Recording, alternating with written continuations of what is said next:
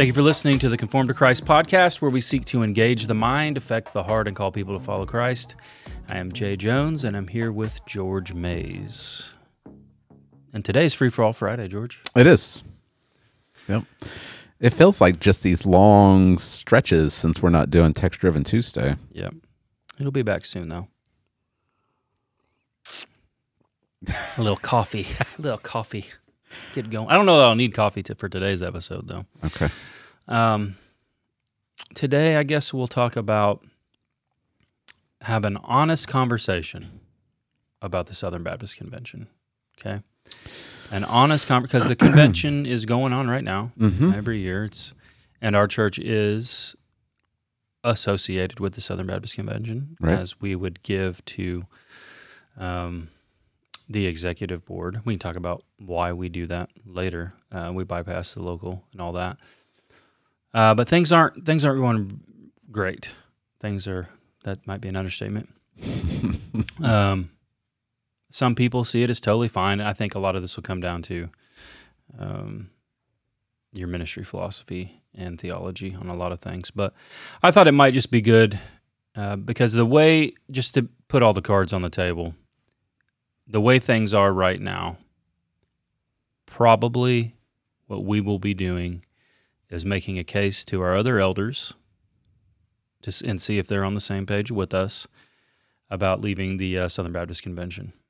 And then, of course, we're congregational, so the church will have to affirm that as well. We'll have to make the case to the church. So this won't be us making that case today. Maybe that's coming in the future. We'll make a video about that. I don't know. But I just want to have a conversation about it.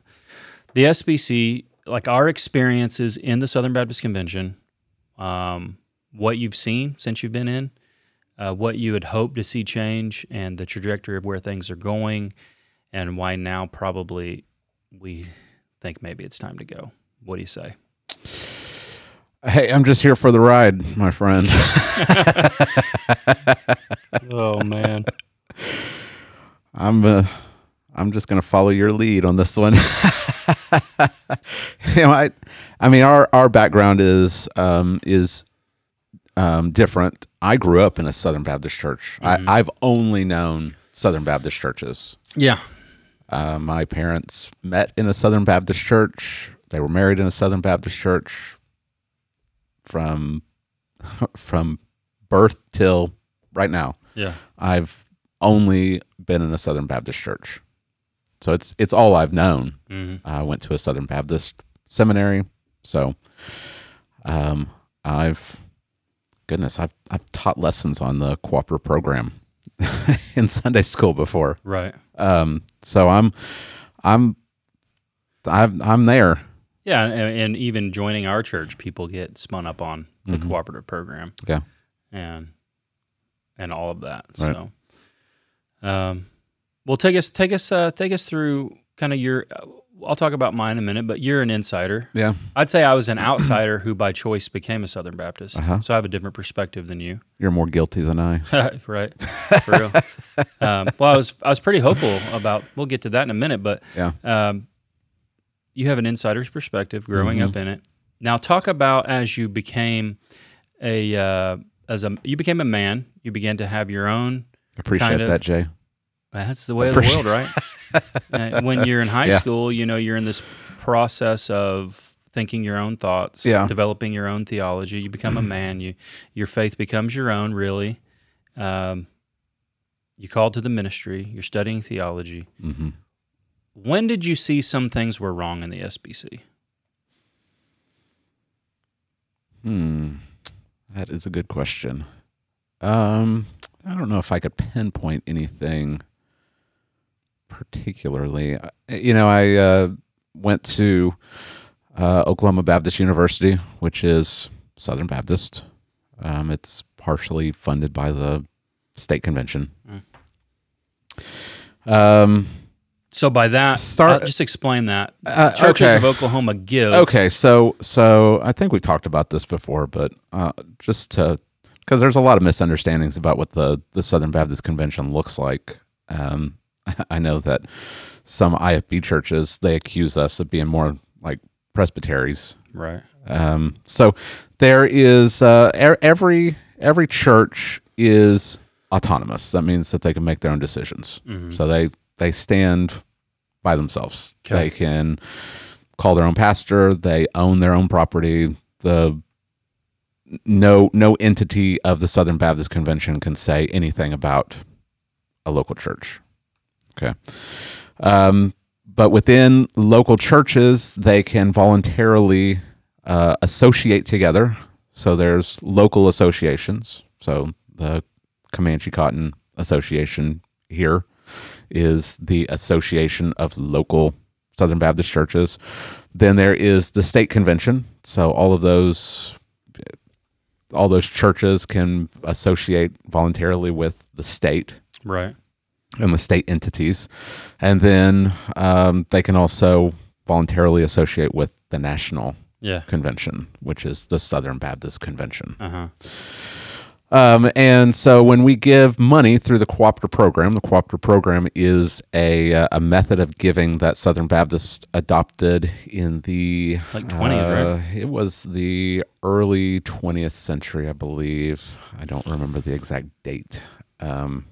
Anyway, it was meant for the churches to be able to give corporately to a missions entity that would fund missionaries instead of missionaries. Before then, missionaries had to go from church to church, raising their own funds. And so they'd have to come back from whatever country they were in to solicit money. Right. And that, when you travel by boat, that's a long time. Right. I mean, we're talking, you could be gone for 2 years or longer, just trying to raise money so you can go back.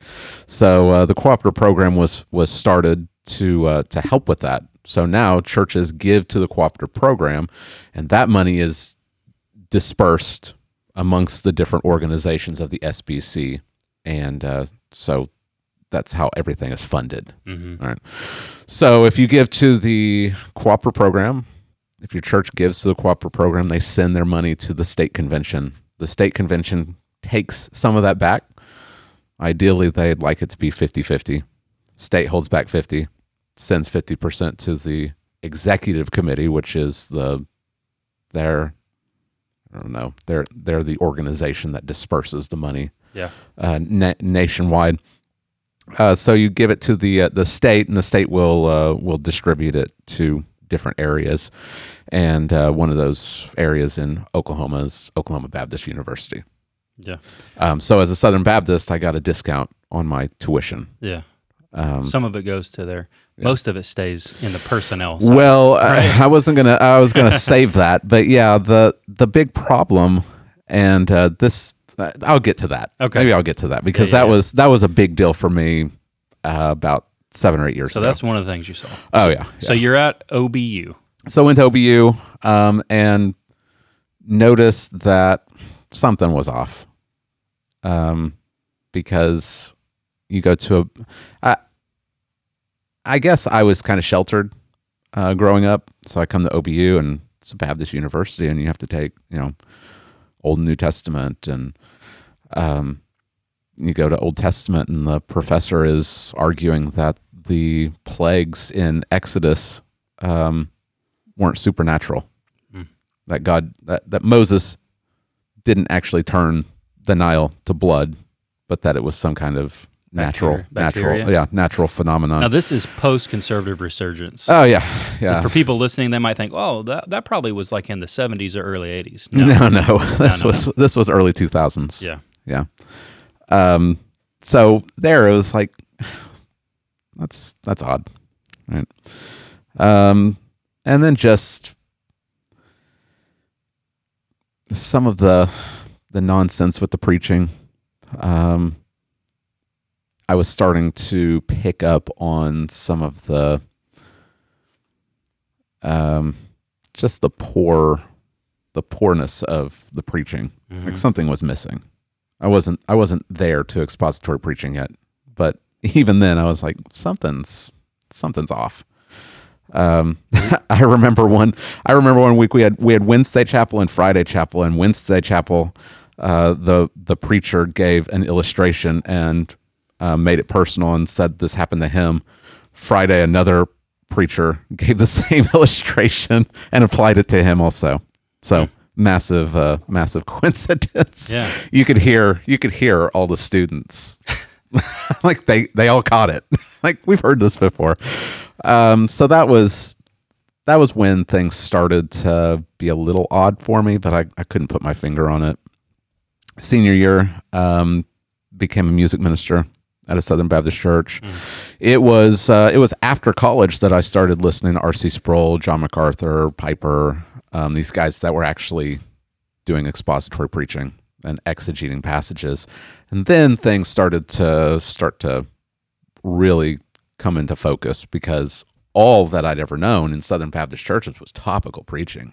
And it was shallow. It was often repetitive, but no depth, no real conviction. And as my theology started to shift, my views of how church was done started to shift also. Now that I didn't really attribute that to the denomination as a whole. I was attributing it mainly to just my own experience in the church I was at. Yeah. It wasn't until really after seminary that I started to pick up on some of this stuff. So, come back to Oklahoma from Louisville in 2013, and immediately started having trouble with the association, because my church, me and the pastor were Calvinist, and there was trouble in the church, and the church was going to split, and the association was siding with they never side with the pastor, right?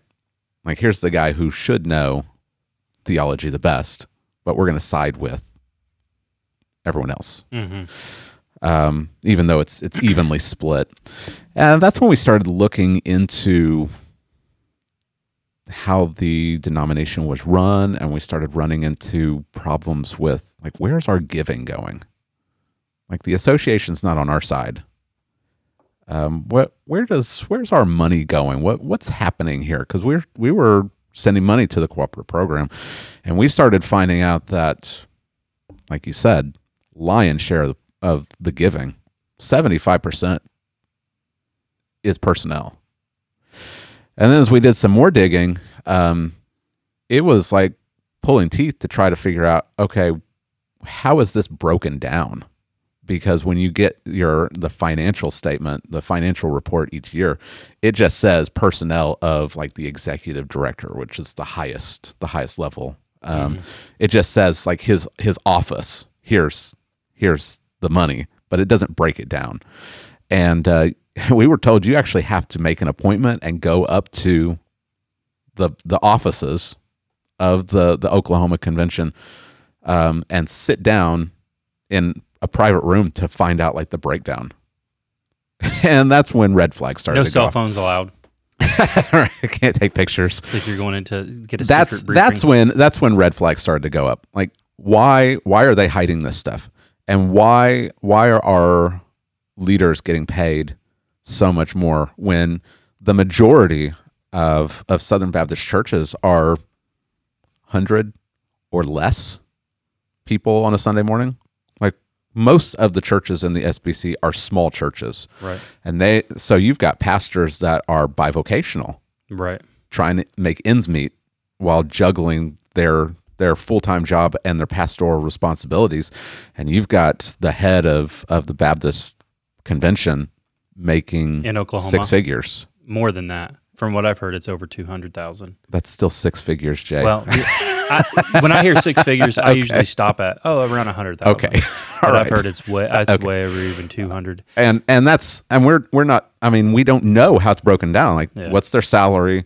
What's their benefits? Do they have a stipend?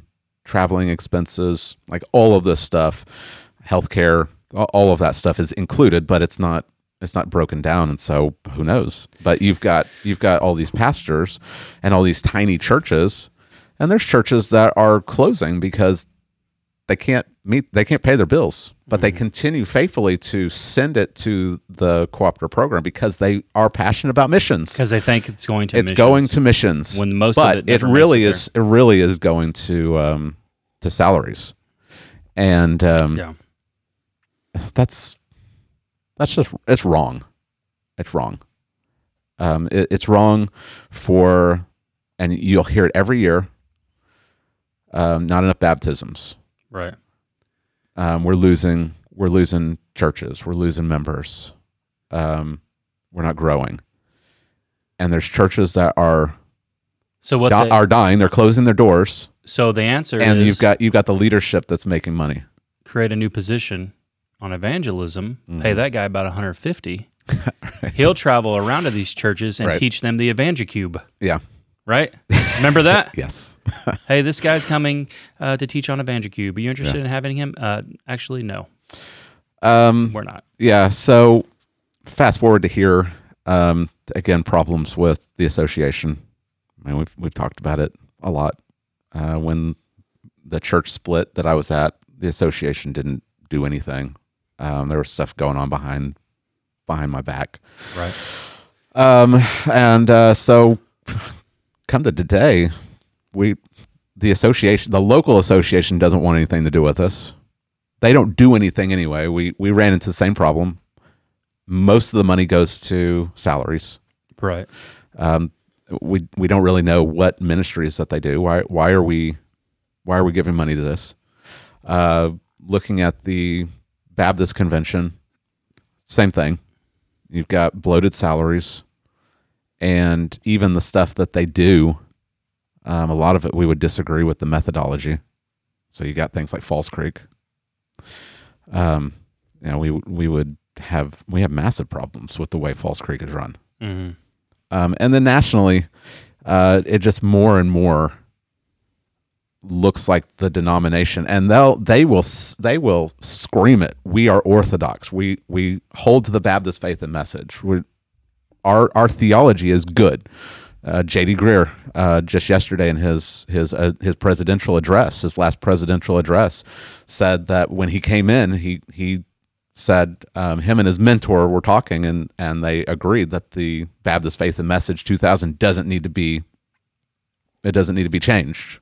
Like it's a good statement that summarizes all of the beliefs of the Southern Baptist. Well, what happened yesterday, Jay?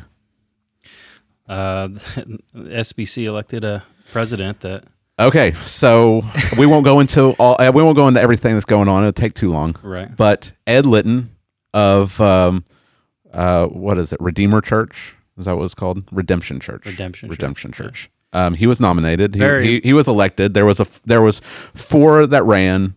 It was a runoff between him and Mike Stone. Mike Stone was the conservative. Ed Litton is the more liberal.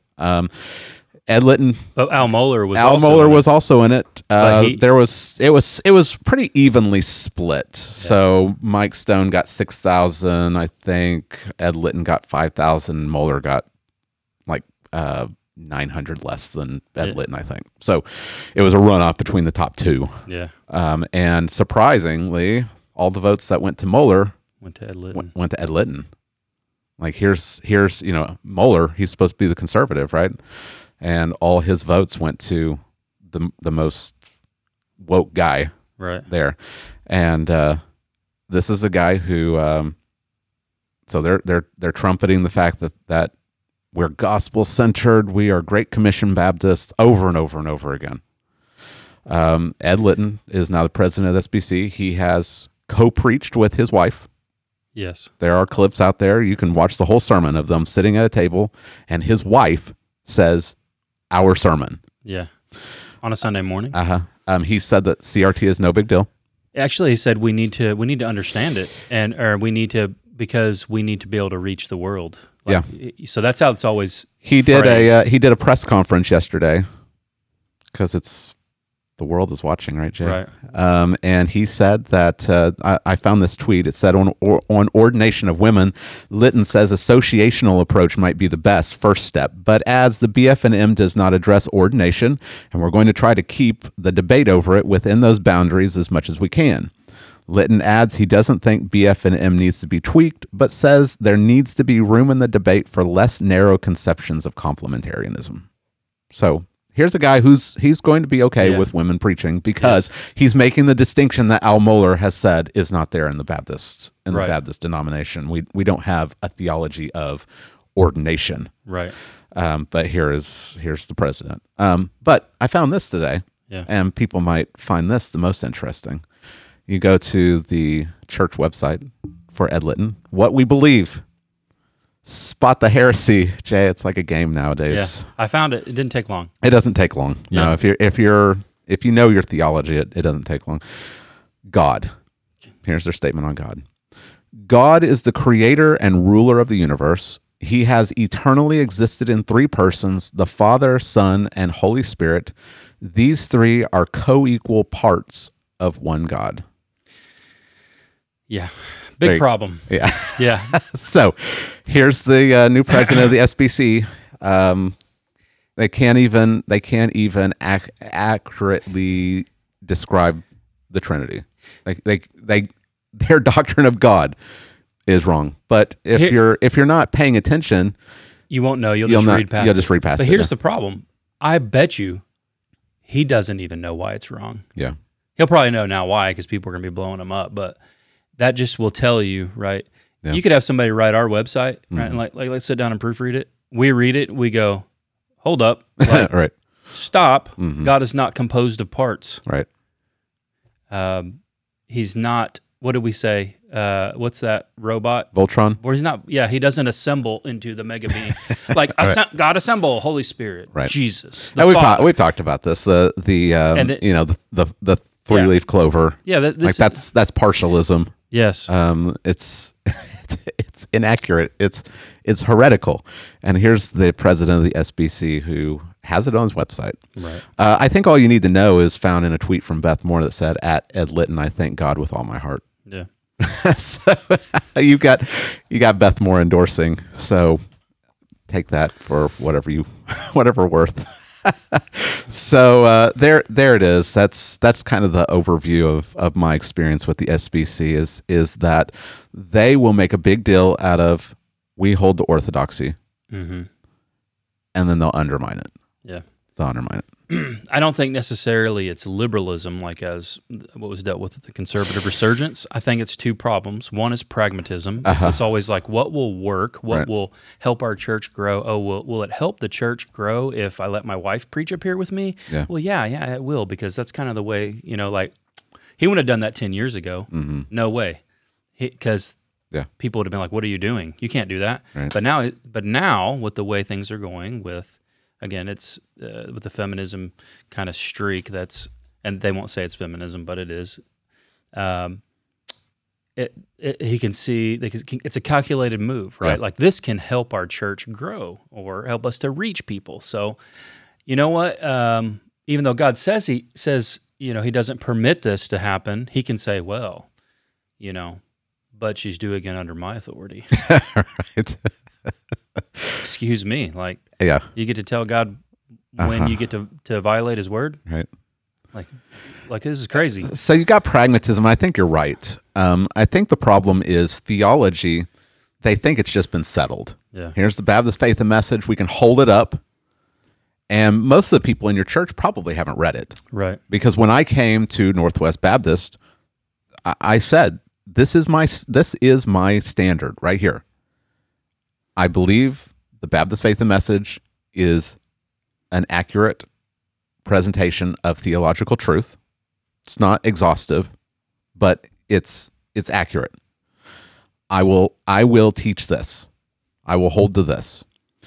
And as I preached through it, people didn't like it because they'd never read it, and they find out, oh, I don't agree with this. All right. So you've got Southern Baptists that aren't actually Southern Baptists because they don't actually know what they believe and they can't back it up with Scripture. It's all just tradition. It's all just history and feel good and nostalgia, and there's no depth to it.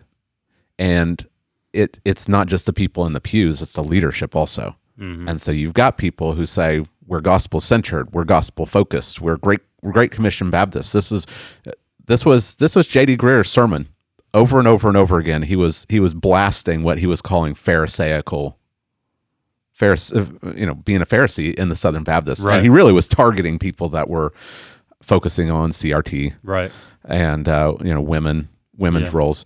And you're against CRT, but you're I wish you were as focused on Right. on racial reconciliation as you are with CRT, which they completely misunderstand CRT. They don't get it. They don't Yeah. get how dangerous it is. They have no idea.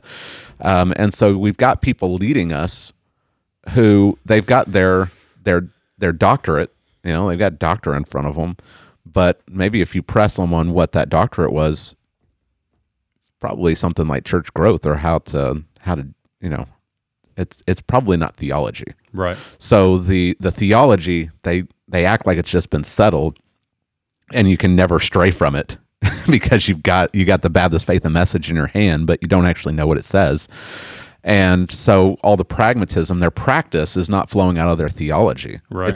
They're letting their practice get in the way. They're letting that, front load it, and then the theology just kind of follows. Mm-hmm. And that's not the way that God has designed his church to work. We've got to have our doctrine. We've got to have our doctrine correct.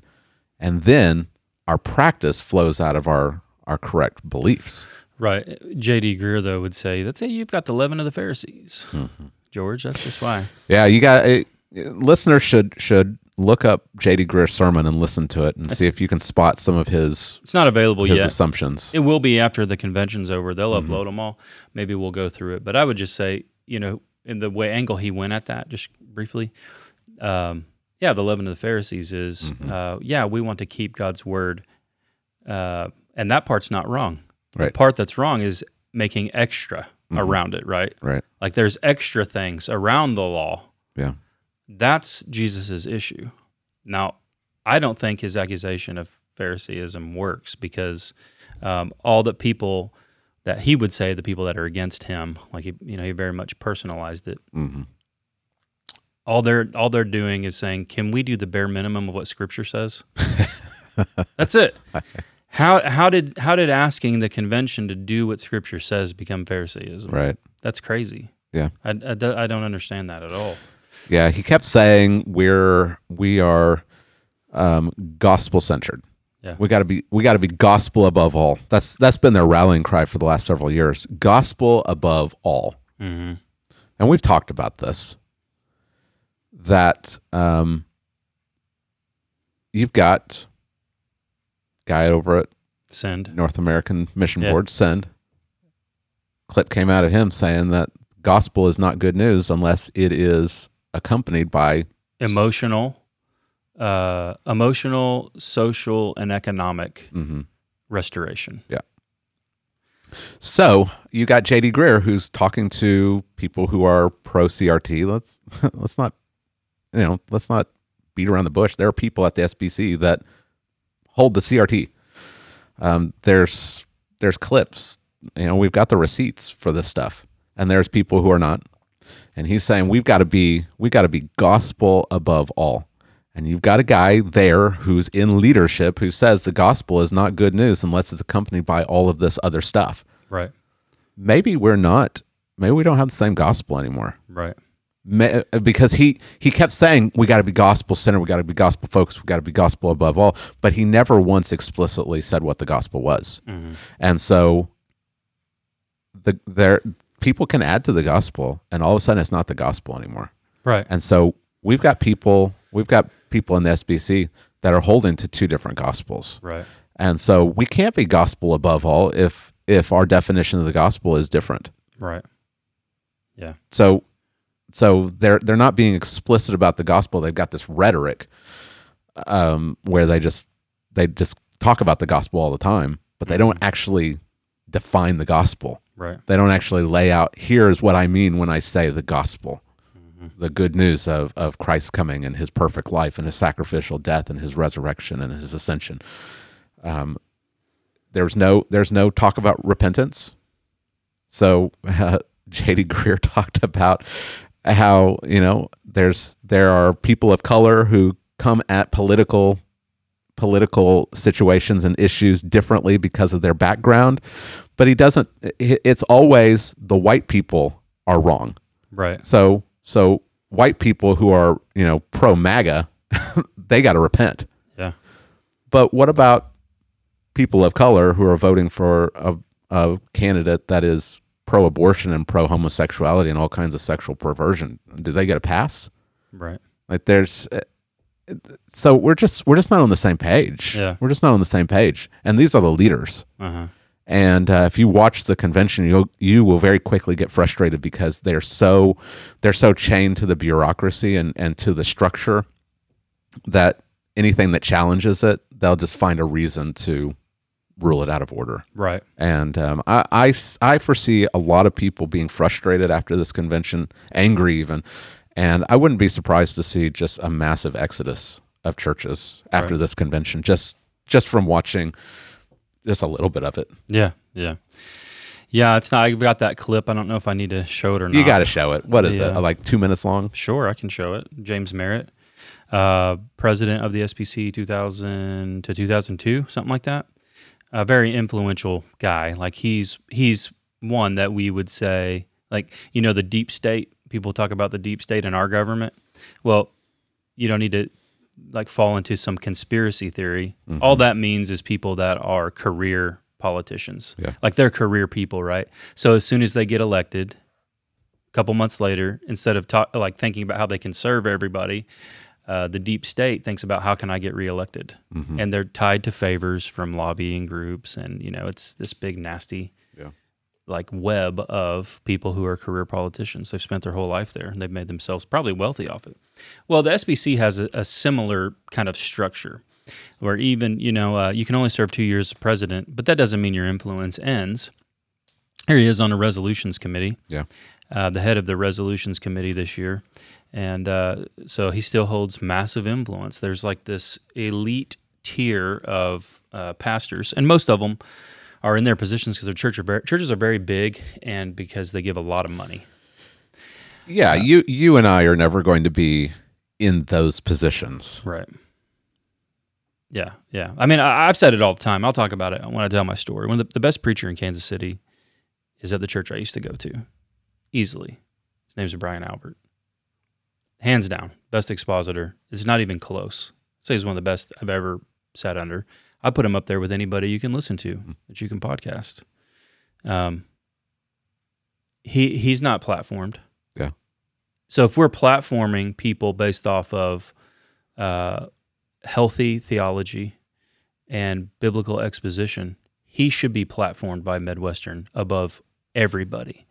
But you know who is platformed there all the time, right? Yeah. We'll talk about it more later. Well, I think that all you need to know is about how you get into positions of power is that Ronnie Floyd is the executive. He's the head. Yeah. Like he's the guy. You got to hold off. Okay. We're going to talk about Ronnie Floyd. Okay. All right. I'll just show this clip and then we'll get into my okay. story. So this happened yesterday. Yeah, this happened yesterday. Here we go. James Merritt.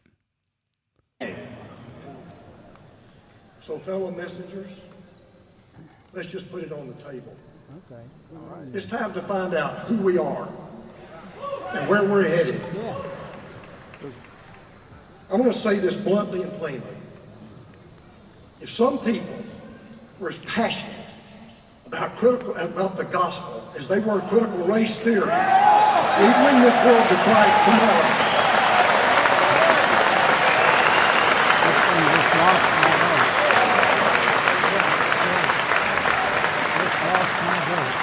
Address the question. When I was a student at Stetson University, my first semester, I read the New Testament through 27 times. I've read the Bible through every year for probably the last 40 years. I found a lot about race.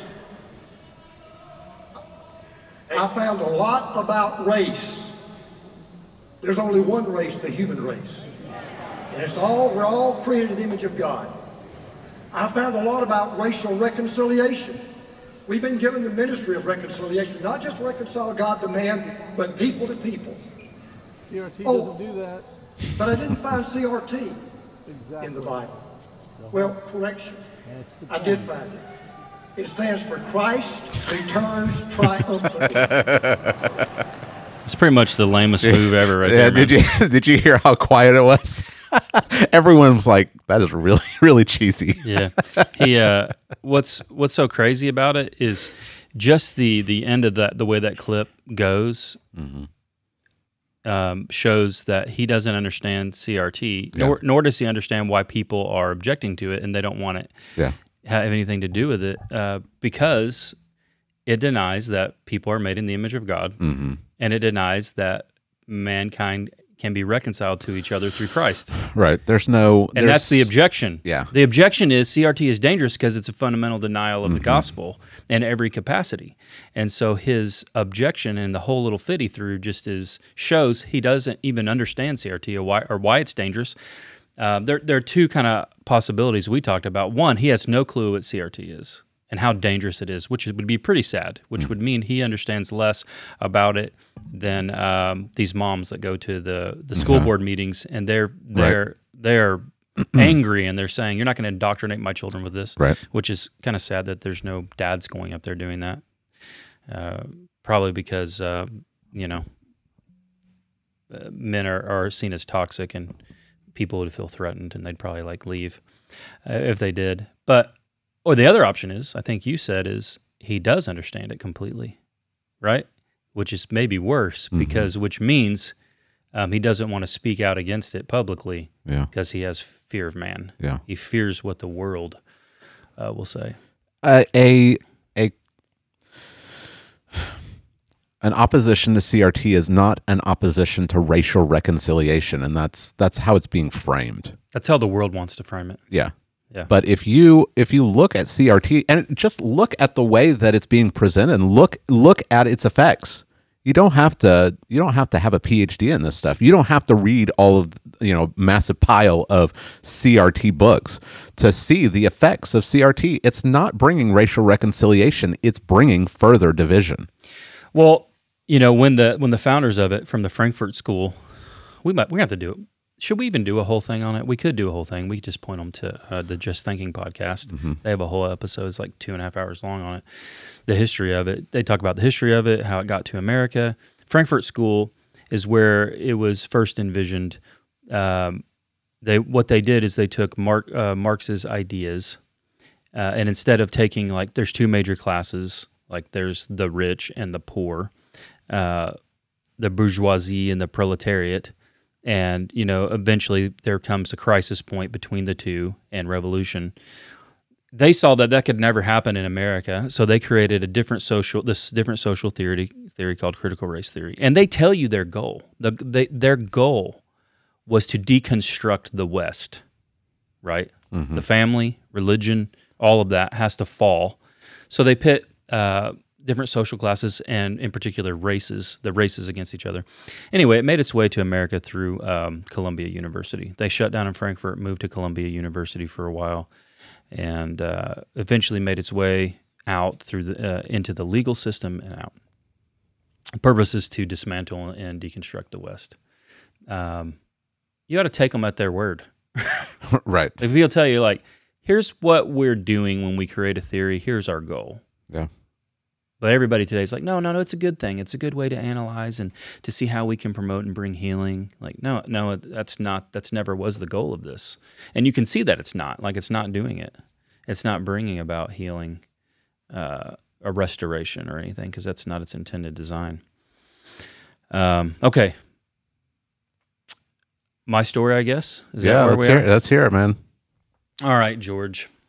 So I was saved in a Southern Baptist church after I redeployed from Iraq. So I'm not going to give you my whole testimony, but there it is. My wife had started going to this church because while I was deployed, the pastor heard about that my wife was pregnant, going to give birth soon, and so he went to visit her when she gave birth to Brooke. So she starts going to this church, and I really liked that he cared for her like that. That meant a lot to me. So when I got back, we start going. At this time, I am an agnostic. I wouldn't know what the word agnostic means because I didn't know any of this stuff, right? I didn't read books. Like my life before this was like baseball, plumbing. Then I became a field artillery officer, and so anything I read is on military or artillery stuff. I have no idea about philosophy. I'm an agnostic at this point. Don't know if I believe God is real, but I know if he's not, life is meaningless. There's no point in life. So, long story short, God saved me out of that as the preacher was preaching through Philippians, and I was born again. And I started to read the Bible like so much, and it was like the greatest thing ever. Reading the Bible nonstop, love it. Has different questions. I'm looking up all these things, learning all these new vocabulary. I mean, I had none of this stuff. And eventually, I'm like, this church is good, but should I become a part of this church? So I have this big book and has all these different denominations, and their origins and what they believe. So I read the whole thing, this big, massive thing. And I learned about liberalism and all that stuff and how different denominations embrace that, deny the Bible. And then I see the Southern Baptist Convention. They had their battle for the Bible, the conservative resurgence.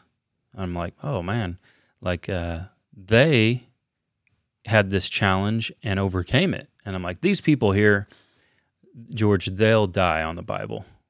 So I was like, I'm in. Count me in. So I became a Southern Baptist by choice. I didn't grow up in a Baptist church. Grew up in the charismatic world, kind of in that Pentecostal, classical Pentecostal world, but in military chapels mainly. So I become Southern Baptist, jump in, get called to be a preacher. Didn't even know what that meant, but I felt a strong urge to be preaching. So tell the pastor, and his way of getting me ready for that is well, I guess you better start teaching Sunday school. So gives me a Sunday school class. Had no idea what was going on, and he's like, and so the director's like, here's the quarterly. All you need to do is teach these lessons. So I'm like, okay, well that's not too bad. I mean, you give me everything's given to me right here. All I got to do is follow along with this thing. So this is the first time I know something's not right. Is when I encountered the literature. Okay. Because I have the Bible in one hand, Sunday school material in the other hand. Right. And I'm like, and it would happen pretty often, but that's not exactly what this verse means. I couldn't figure out what they were doing with it. They'd either really spiritualize it, or they'd turn it into some massive introspection, talk about what this verse means to you type thing. And the way they would connect things, it was just very, very shallow. And then I didn't even know proper Bible exegesis. But I'm like, this doesn't fit with what's around it. I didn't understand what was going on, so I stopped using it. I'd say, okay, they say we're supposed to teach these verses. Okay, I'll teach those verses, and then I would just create my own Sunday school lesson, and I wouldn't even use the quarterly anymore because I'm like, something's wrong with it. It's weird. So that's my first time I see something is not right with this stuff. Go about my life. I get out of the Army. I pursue going to the ministry, and I go to seminary. So while I was at seminary, I think the next things I began to see as I searched for a church, I would go around town, visited several churches. I was just bombarded with the entertainment. I didn't understand the categories of how to put these things, that how we would call it pragmatism, but how the entire church service was just very, very worldly. I'd say that.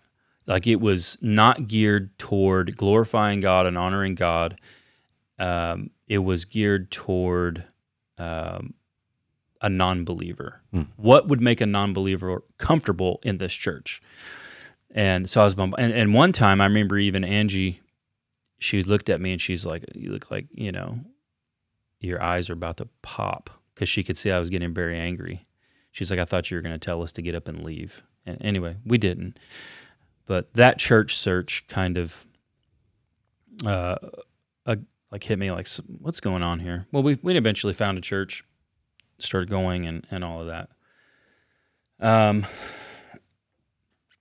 I guess the next thing would be, while I was there, I began to get some insight into NAM, a little bit of NAM, and their preference of church planters, like their preference of because I was in a church planting track. Mm-hmm.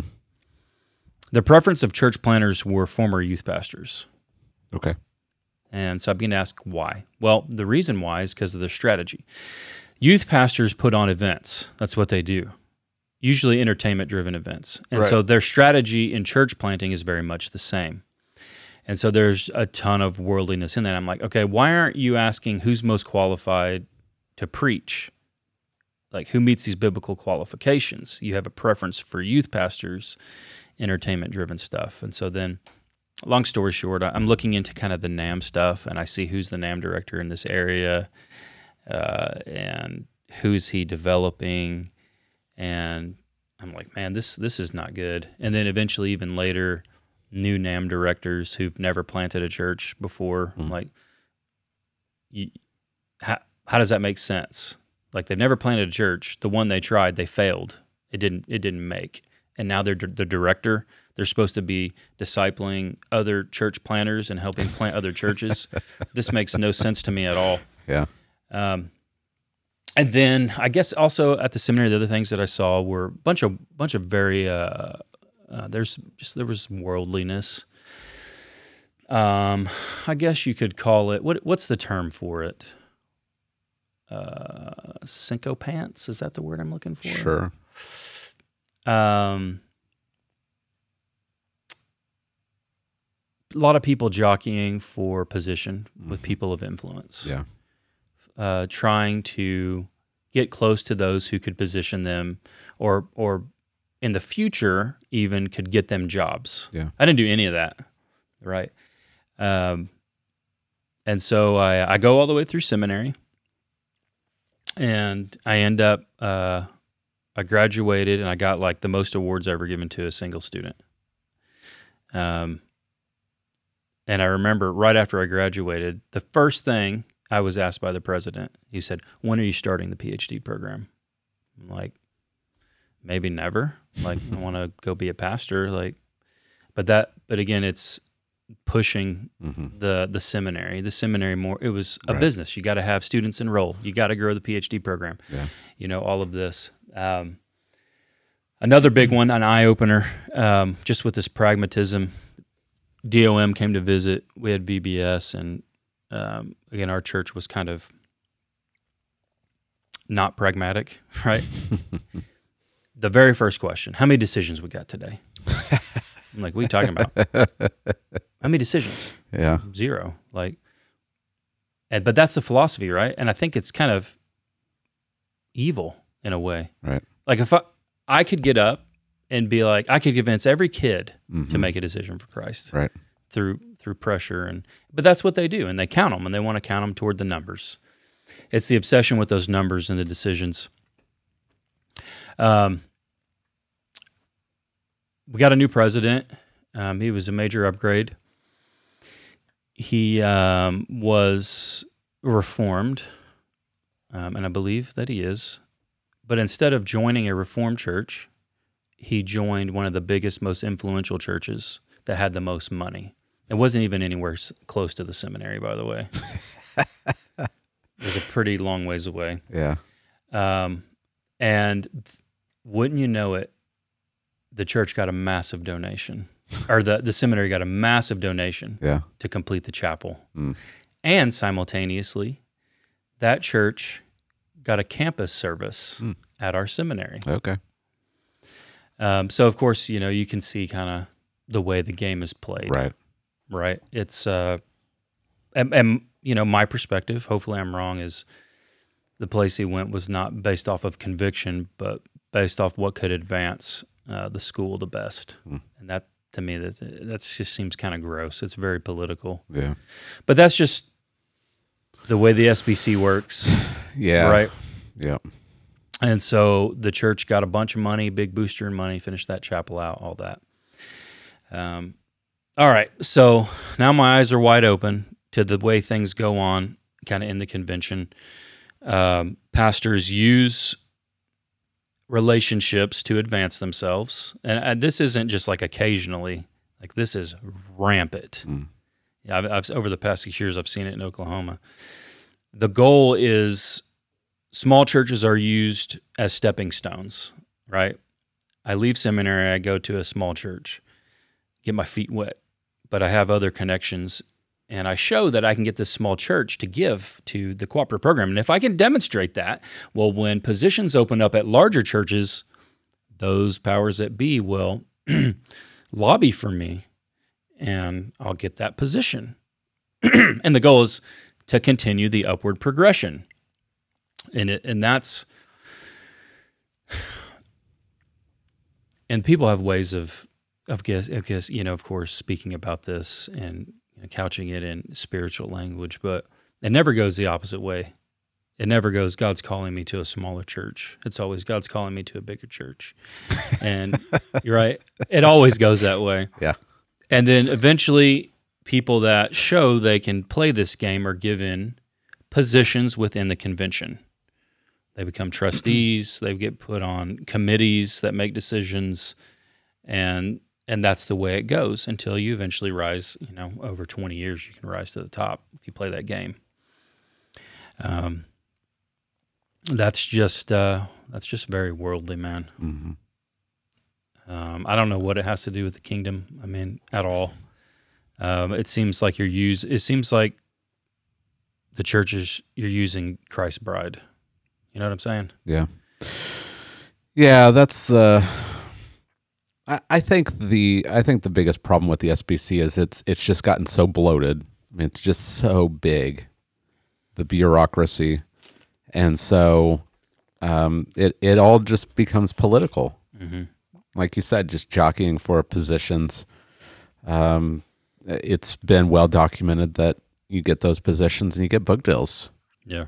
There's a book written by a former North American Mission Board worker called Spending God's Money, and she documents just the waste that the North American Mission Board was engaged in. I mean, they were sending people over to like movie premieres and having like these fancy dinners with lobster, and it's just insane. And just seeing how people were getting book deals.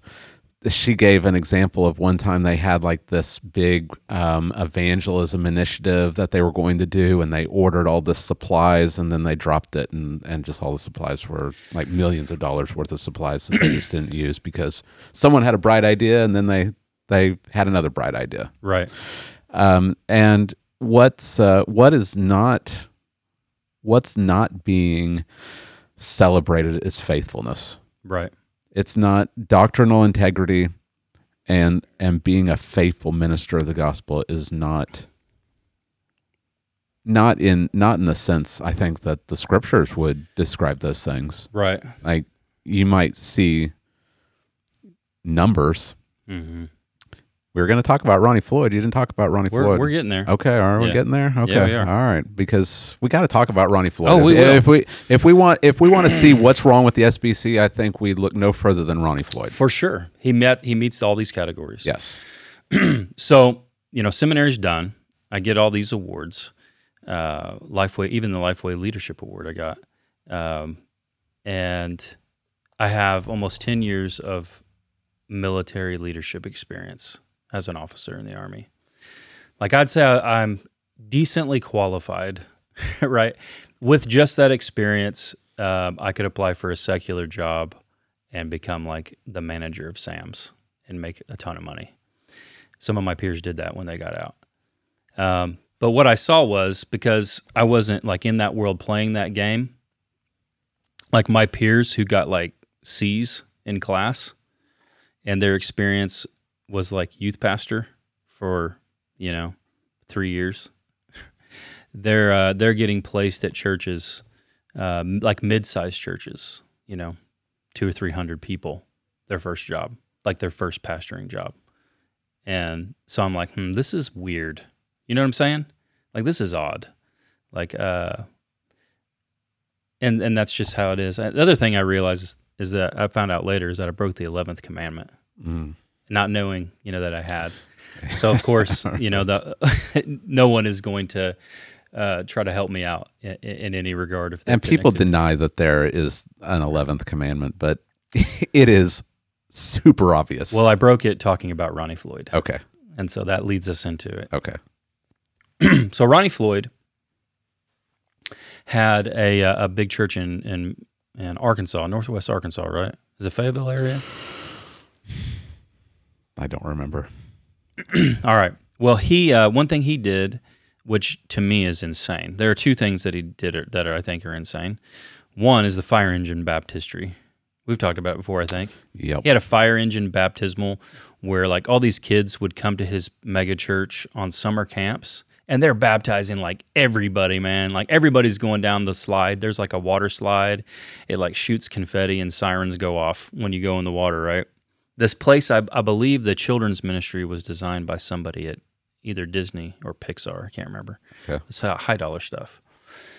And one of my professors was ministering at the time in Bentonville when this was going on. And he actually wrote to the church.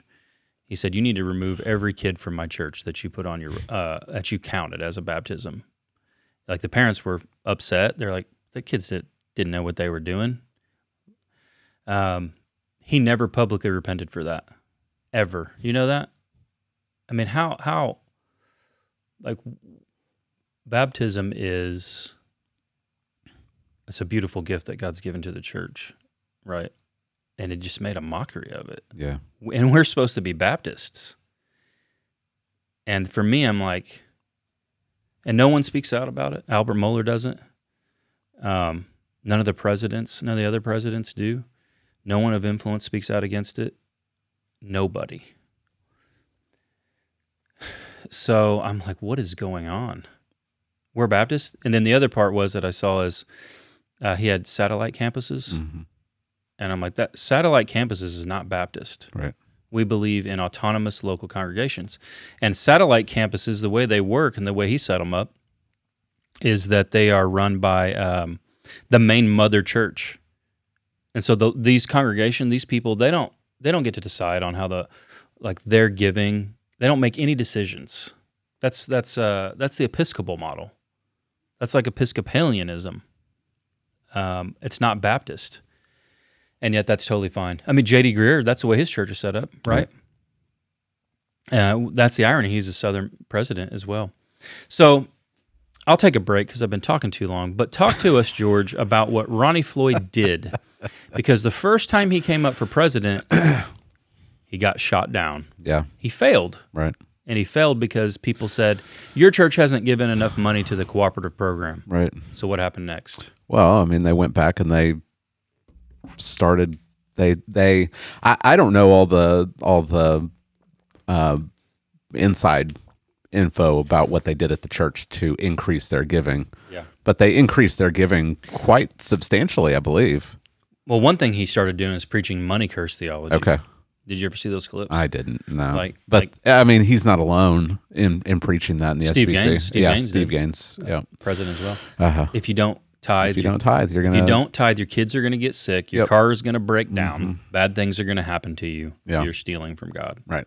Yeah. And so when they started giving more, he comes back up for a nomination, and he gets it. Right. Yep. I mean, this is just, again, underlining some of the problems of pragmatism again, with yeah, money and numbers. Influence. The guy with the fire engine baptismal that never repented, and the guy who has satellite campuses, which is not Baptist, then became the president. Yeah. And now he's not just he's not the president anymore, but he is now the executive director. He's the head he's the head, quote unquote, of the SBC. He's in a permanent position. He's in a permanent position as the top guy. Yeah. Who runs it all year long. Mm-hmm. Not just the president kind of has a limited amount of influence. His is year long. Right. So there's that. All right. So now let me fast forward a little bit then. So we moved down here. We we restarted church, replanted church. It's got 16 people. Our church grows at a pretty healthy, sustained rate for a number of years.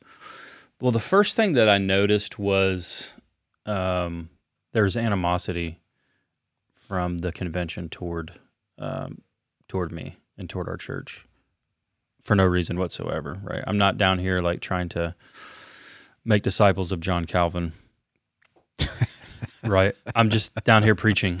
I'm bivocational at the time. Right. Bivocational, just preaching, doing nothing special. I mean, preaching is special, I guess. That's it.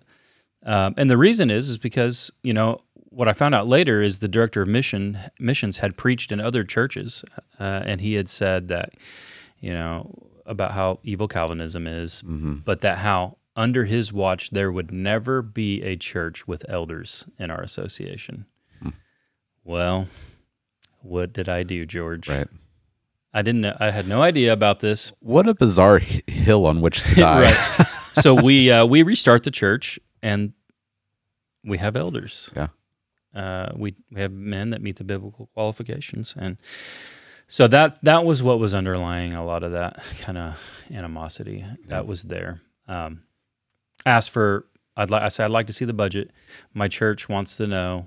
They don't have a lot of money. Like, I'm not even paid full time. They're stretching to even pay me anything, right? Why give to the local association? Like, they want to know what's going on. So it took me a while to get that thing. Eventually, I got it though. Yeah, it's an odd thing trying to get a hold of where the money goes. So then I discover on there that it appears the DOM makes around 90,000, 95,000. Can't remember what it was at the time. That's his package, 95 grand, and that they don't do anything. There's nothing going on. Right. They're not doing literally anything. Yeah, I don't know what's going on over at the association today at almost 11 o'clock. I don't know. That's a hard sell to go back to your church and say, we ought to cooperate. Right. We can't pay the pastor, but we're going to pay this guy. Right. Who talks about us behind our backs. Right. Right. Yeah. So we don't do that. And I still was going every week to the thing because I'm trying to. Yeah. I'm trying my best. Yeah. You know what I'm saying? Got some real. It was just obvious that they could care less if I was there. Ask a couple questions, which you're never supposed to do, apparently. Even proposed the idea when they were doing a DOM search thing. I even proposed the idea that we not have one. Not have one. Because we didn't need one, because we don't do anything. We don't need to hire a guy who acts as pulpit supply. We could spend that money doing church planting and stuff. I took no money ever from NAM doing the church planting stuff ever. Anyway, then we did the church conference. Do you remember this? Yep. Christ-Centered Churches Conference.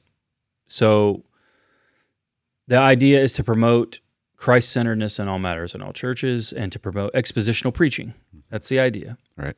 And you'd think, man, anybody can get on board with that, George.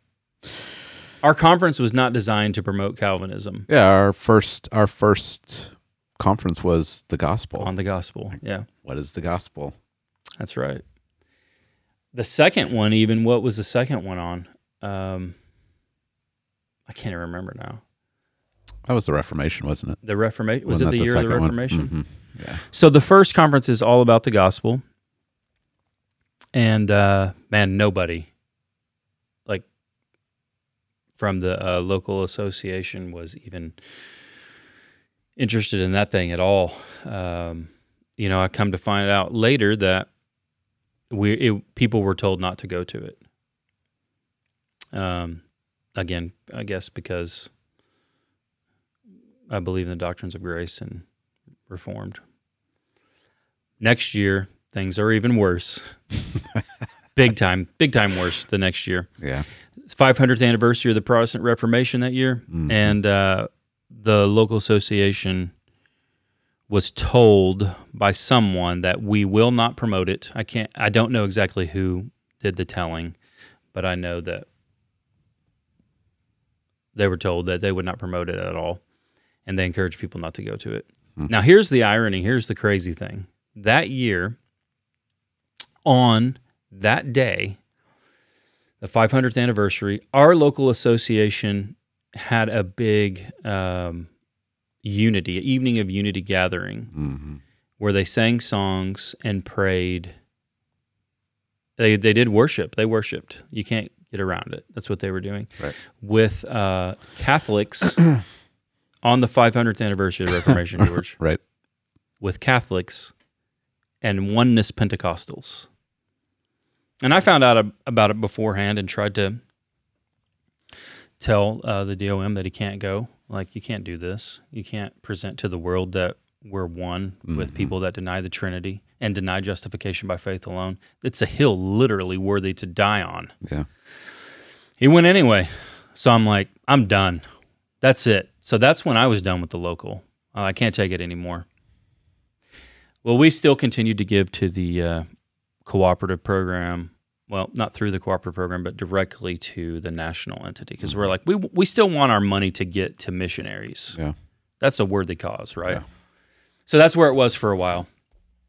And we've been hoping and waiting. People keep saying, just wait, things will get better. We got a new president. We got J.D. Greer in there. How has J.D. Greer done more damage than Steve Gaines did? That's beyond me. Steve Gaines was 100 times better president. Yeah. So they're like, oh, J.D. Greer is kind of Calvinistic, and he's going to be a great president. Yep. And he's shown that not to be. Yeah. Kind of the same things plague him, which I think is pragmatism. Just because he's reformed-ish doesn't mean he's not susceptible to pragmatism. Right. I got to take a break from talking, but tell him about what happened with the J.D. Greer thing and the Romans 1 thing. Because for me, I'm like, if he can get away with this and not be publicly rebuked, there may be no hope left.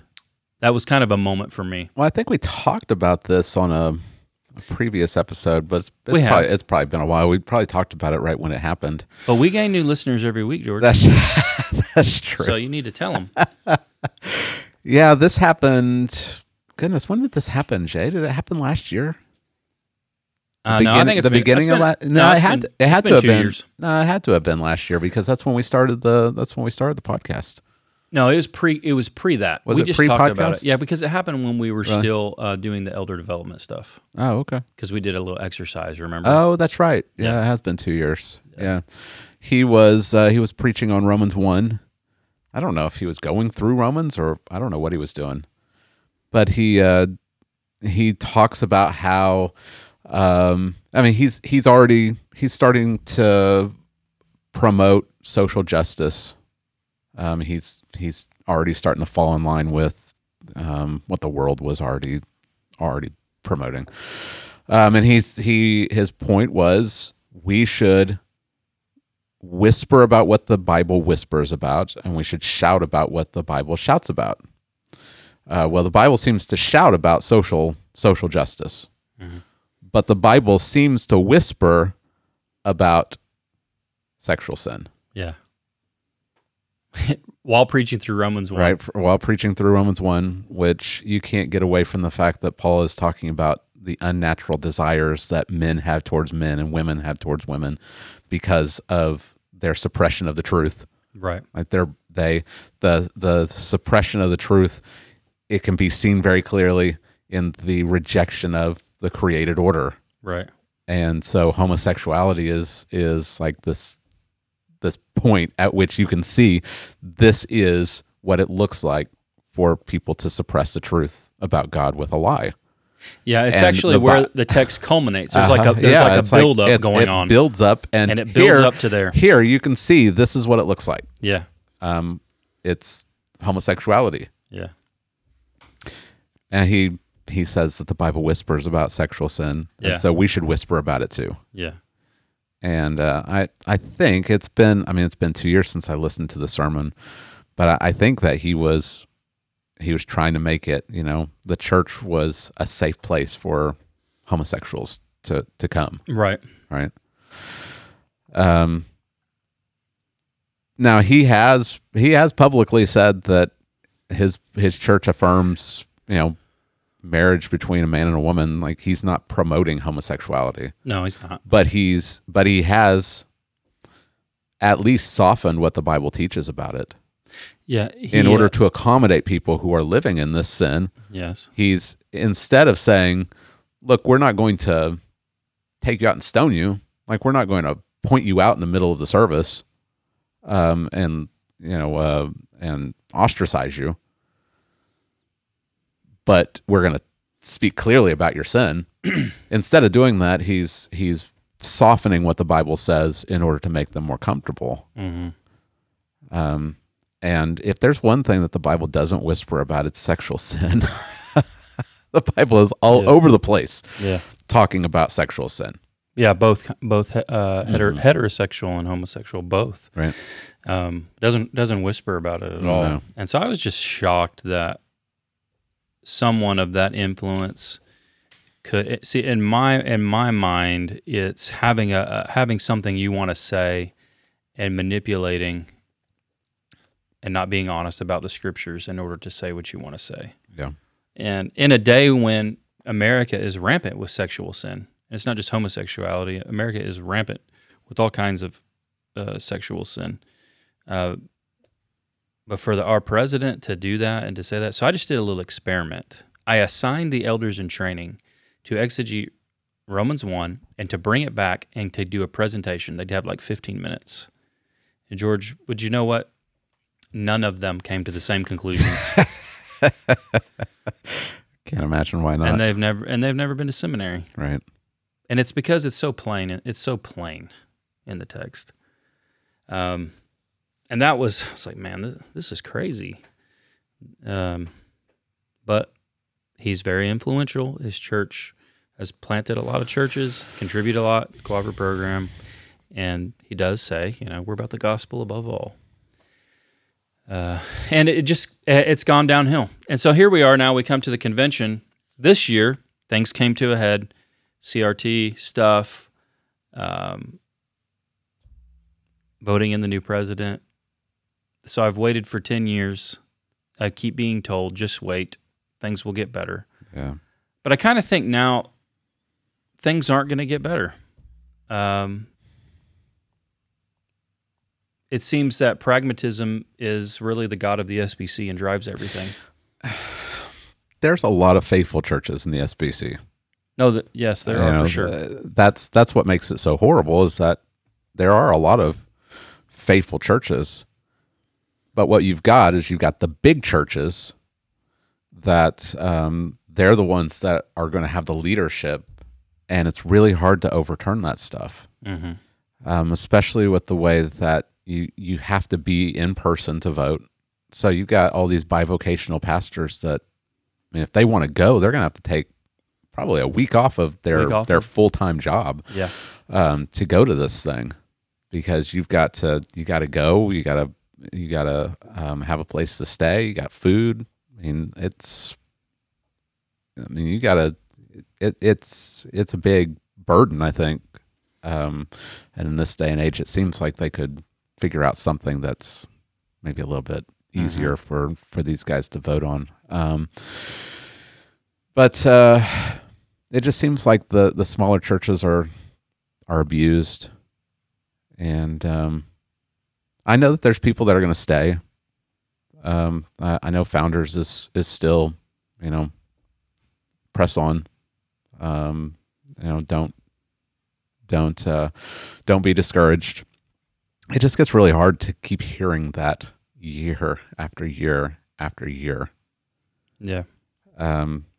Especially with everything that has come out about CRT, and even the Saddleback issue was pushed to a committee. Mm-hmm. So it just seems like Where do we go? Where do we go from here? How was Saddleback not defellowshipped at this last convention? How was it not just they are? I mean, it's all the bureaucracy. Right. So you got a credentials committee. Mm-hmm. I don't know why the credentials committee has to waste any of their time on this when it's public knowledge that that Saddleback Church ordained women as pastors. They didn't try to couch it in any other hidden language. They said these are pastors. Mm-hmm. That is outside, no matter how you interpret the Baptist Faith and Message, that is outside the bounds of it. The Baptist Faith and Message literally says the office of pastor is reserved for men. Right. They are outside the bounds of it. Right. How are they not disfellowshipped? We both know the answer to that. Yeah. We both know the answer to that. Yeah. So I know that there's a lot of churches that are still going to press on. They're still going to hold on. And each church is autonomous. I mean, it's voluntary association. You can do whatever you want. And you're not bound to follow any of the resolutions from the SBC. They're non-binding. Yeah. But with our particular situation, with especially like our local association, they don't want anything to do with us. Mm-hmm. We're still in, but just because we haven't taken any official steps to leave, we don't give any money to them. They don't have anything to do with us. We don't have anything to do with them. Like, there's no contact. Haven't seen the director of missions in 3 years. Coming on 3 years. I guarantee you, we're one of the only churches growing in this town. Yeah, we've grown consistently for the past 6 years. He said when he came, it is my goal to be in every single church in the association within the first year. Still waiting. Yeah. So there's the local. State. There's just a lot of problems with the state.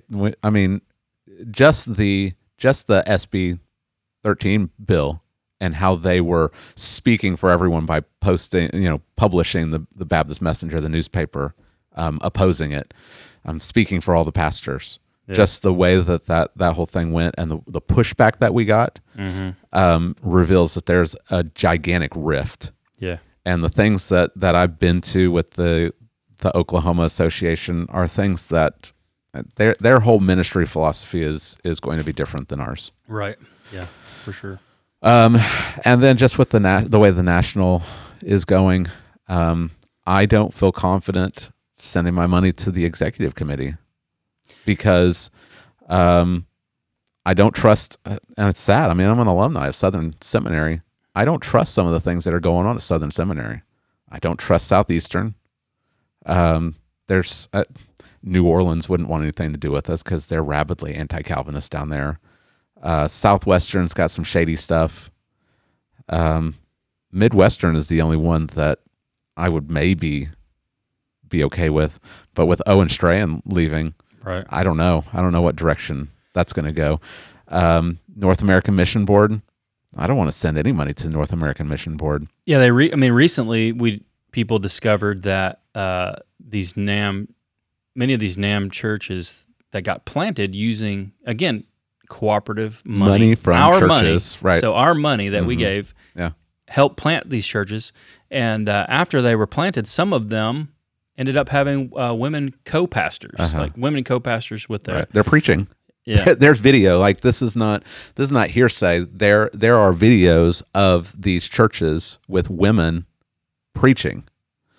They're taking money from Southern Baptist. I don't want my money going to that. Right. IMB, I don't know. David Platt, when he left as president of IMB, he had a lot to say about the shady stuff that was going on behind the scenes.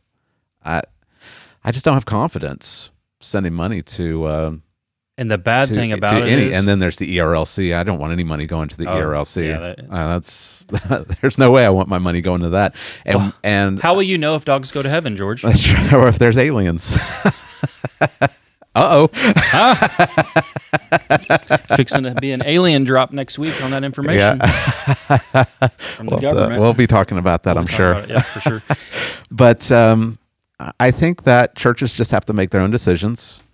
Churches. Yeah. Like this is not something that Jay and George can decide right now. It has to be the church. The really bad thing about this is there are really good people that want to be missionaries and are missionaries. Yes, and the cooperative program in its original idea was good. Yeah. You read the biography of Adoniram Judson going over to Burma, and how's he getting money? Well, Rice has to go back and forth to go and appeal to the Baptist churches in America, and then he's got to take a boat, which that's dangerous, right? So the cooperative program is in its original design, I think, is good, but the way that it's been twisted and abused, I just don't know how trustworthy it is. Right. And I personally, I can't speak for other people in the church. I think I can speak for you. I'm just not confident sending my money towards that when we could keep it here and further ministry here, or we could send it to church plants that we actually trust. Right. So I think that we're going to have to be innovative in what we do. We're going to have to go back to some maybe less than ideal ways, but at least ways that we can have a clear conscience about, even if we can only support one missionary instead of supporting a lot of missionaries. If it's a missionary that we actually can trust, they're actually preaching the gospel, they're actually living faithfully, they're a good witness. They're not buying, big homes and big cars, which that happens with IMB missionaries. They're not living in the slums. A lot of them aren't. If we can just support one, and there's accountability to the church. That's faithful. It's under the authority of the local churches. Like that again, the SBC is so big. Who are these missionaries? Right. Who are these international missionaries?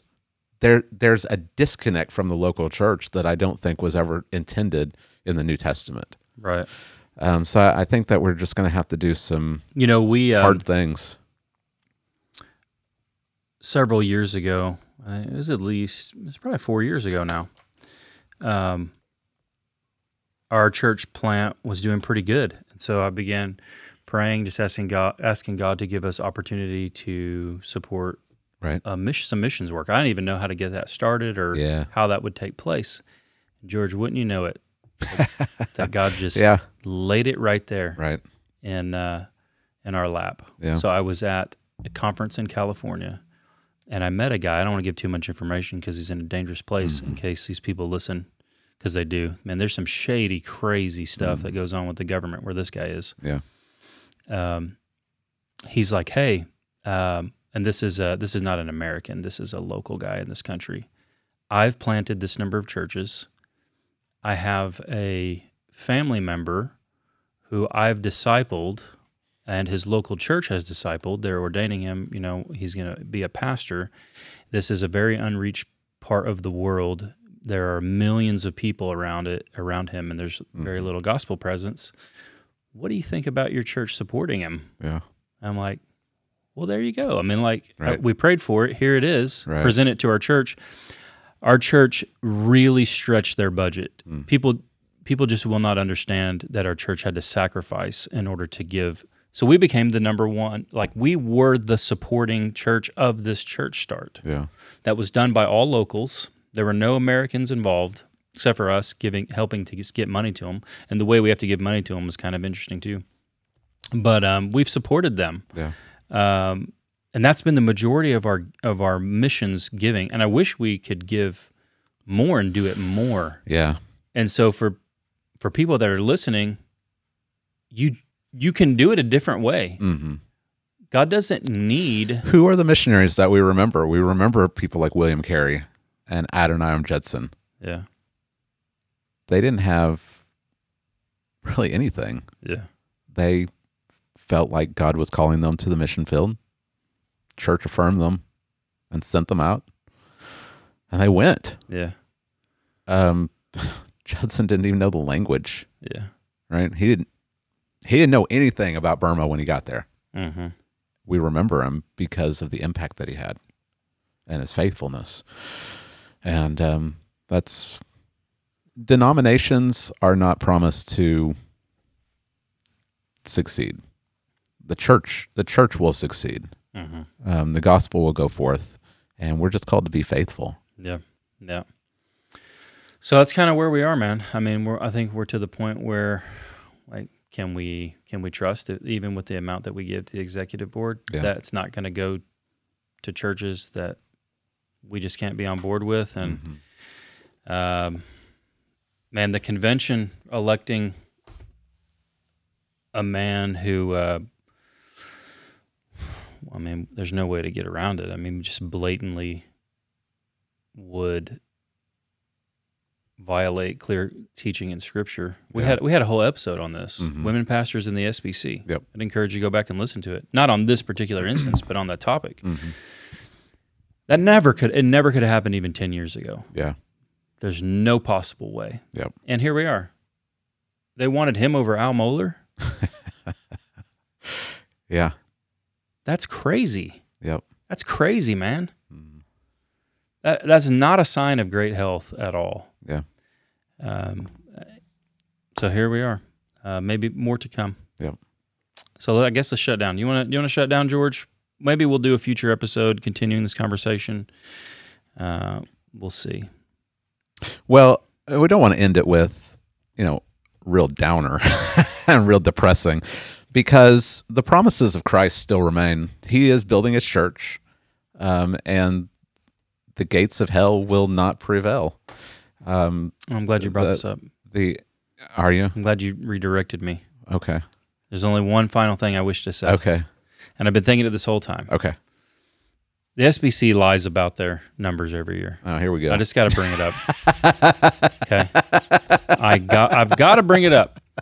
Okay. Because this is mind-blowing to me, man. Yeah.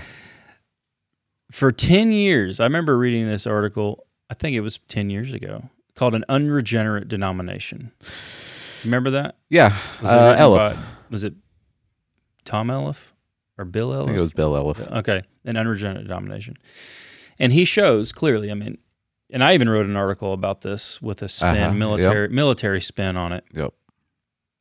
15 million or 16 now is what people are saying. 16 million members in the SBC. Yeah. But every Sunday, only like a third of those are in church. Right. So you're missing over 10 million people. Yeah. Every Sunday, 10 million missing. They're not members. Yep. Right? But it's told that because, like I say, we're the biggest denomination, and they use it for Right. for political lobbying. Right. We represent 15 million people. Yeah. No, you represent about 4 million probably. Mm-hmm. That's just dishonest. It's just a lie. Yep. And everybody knows it's a lie. And yet it's so just think about it. Why would God ever bless a denomination that can't even tell the truth about how many members it has? Why? I mean, lying is still a sin, last I checked. Right? Yes. I was trying to think of something witty to say, Jay. Yeah, I mean, there's nothing witty to say. Yeah. Yeah, you're right. You're right. And there's no presidents ever say, "Hey guys, this is maybe an integrity thing, an honesty thing. Right. We shouldn't bear false witness to the world about who we are." That's odd. Yeah. Lots of problems that they can't all be fixed, at the top level, because each church is autonomous and they're just going off the numbers that are given them from local churches.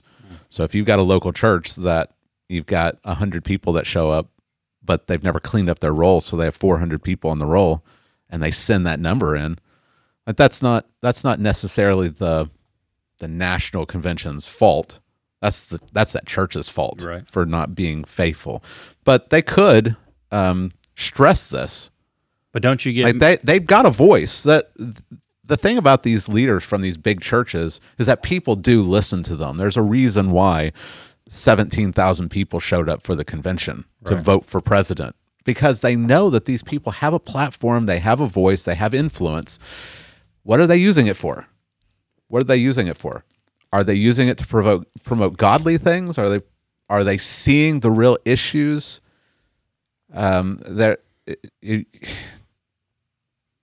These are real problems that the churches are having, and they could use their voice to exhort the churches to be faithful.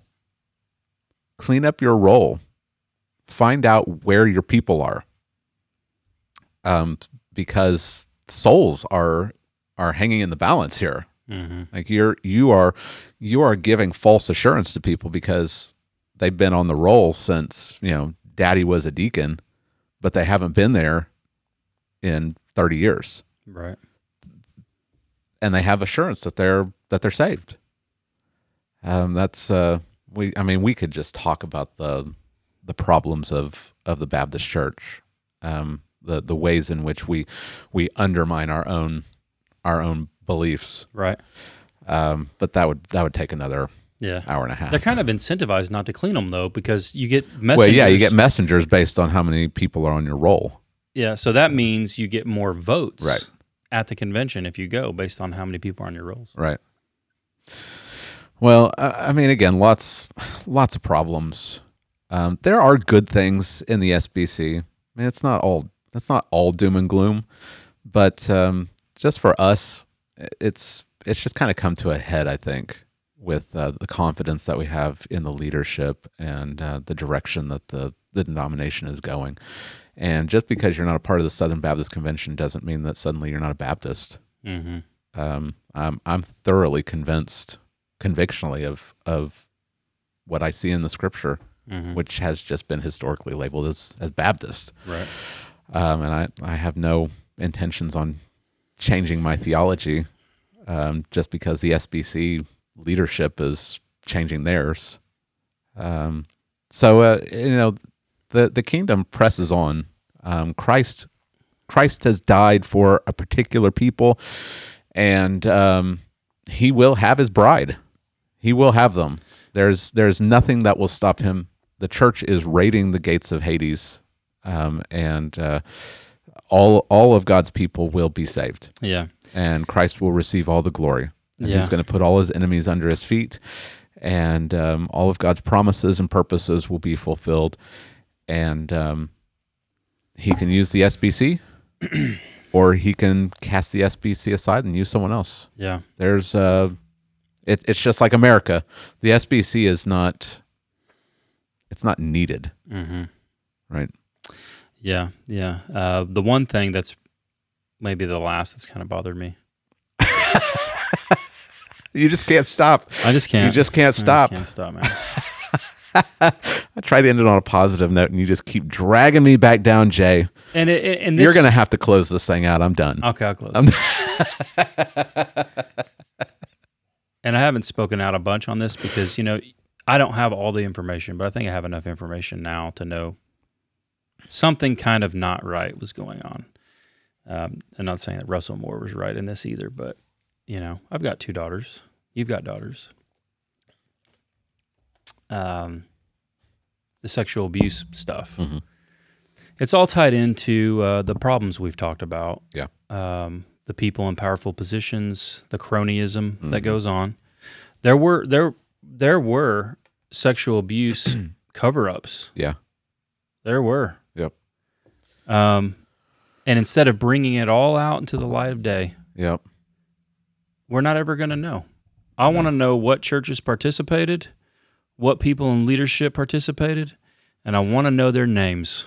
Yeah, we didn't even talk about Russell Moore's leaked letter. Yeah.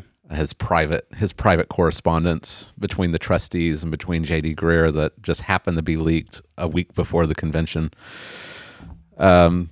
where he talks about racism, racist statements behind closed doors, sexual abuse cover-ups, and he doesn't name any names. That's the problem. Beth Moore, Russell Moore, J.D. Greer, Rachel the Hollander, like all these people that they talk about the sexual abuse that's being covered up. They keep saying there's blatant racism in the SBC. Name the names. Right. Stop just giving this broad accusation. Name the people, because the Southern Baptists don't want there to be racism. Like, that's how it's constantly being that's how it's constantly being presented, is that we don't want CRT because we're racist. That's not the case.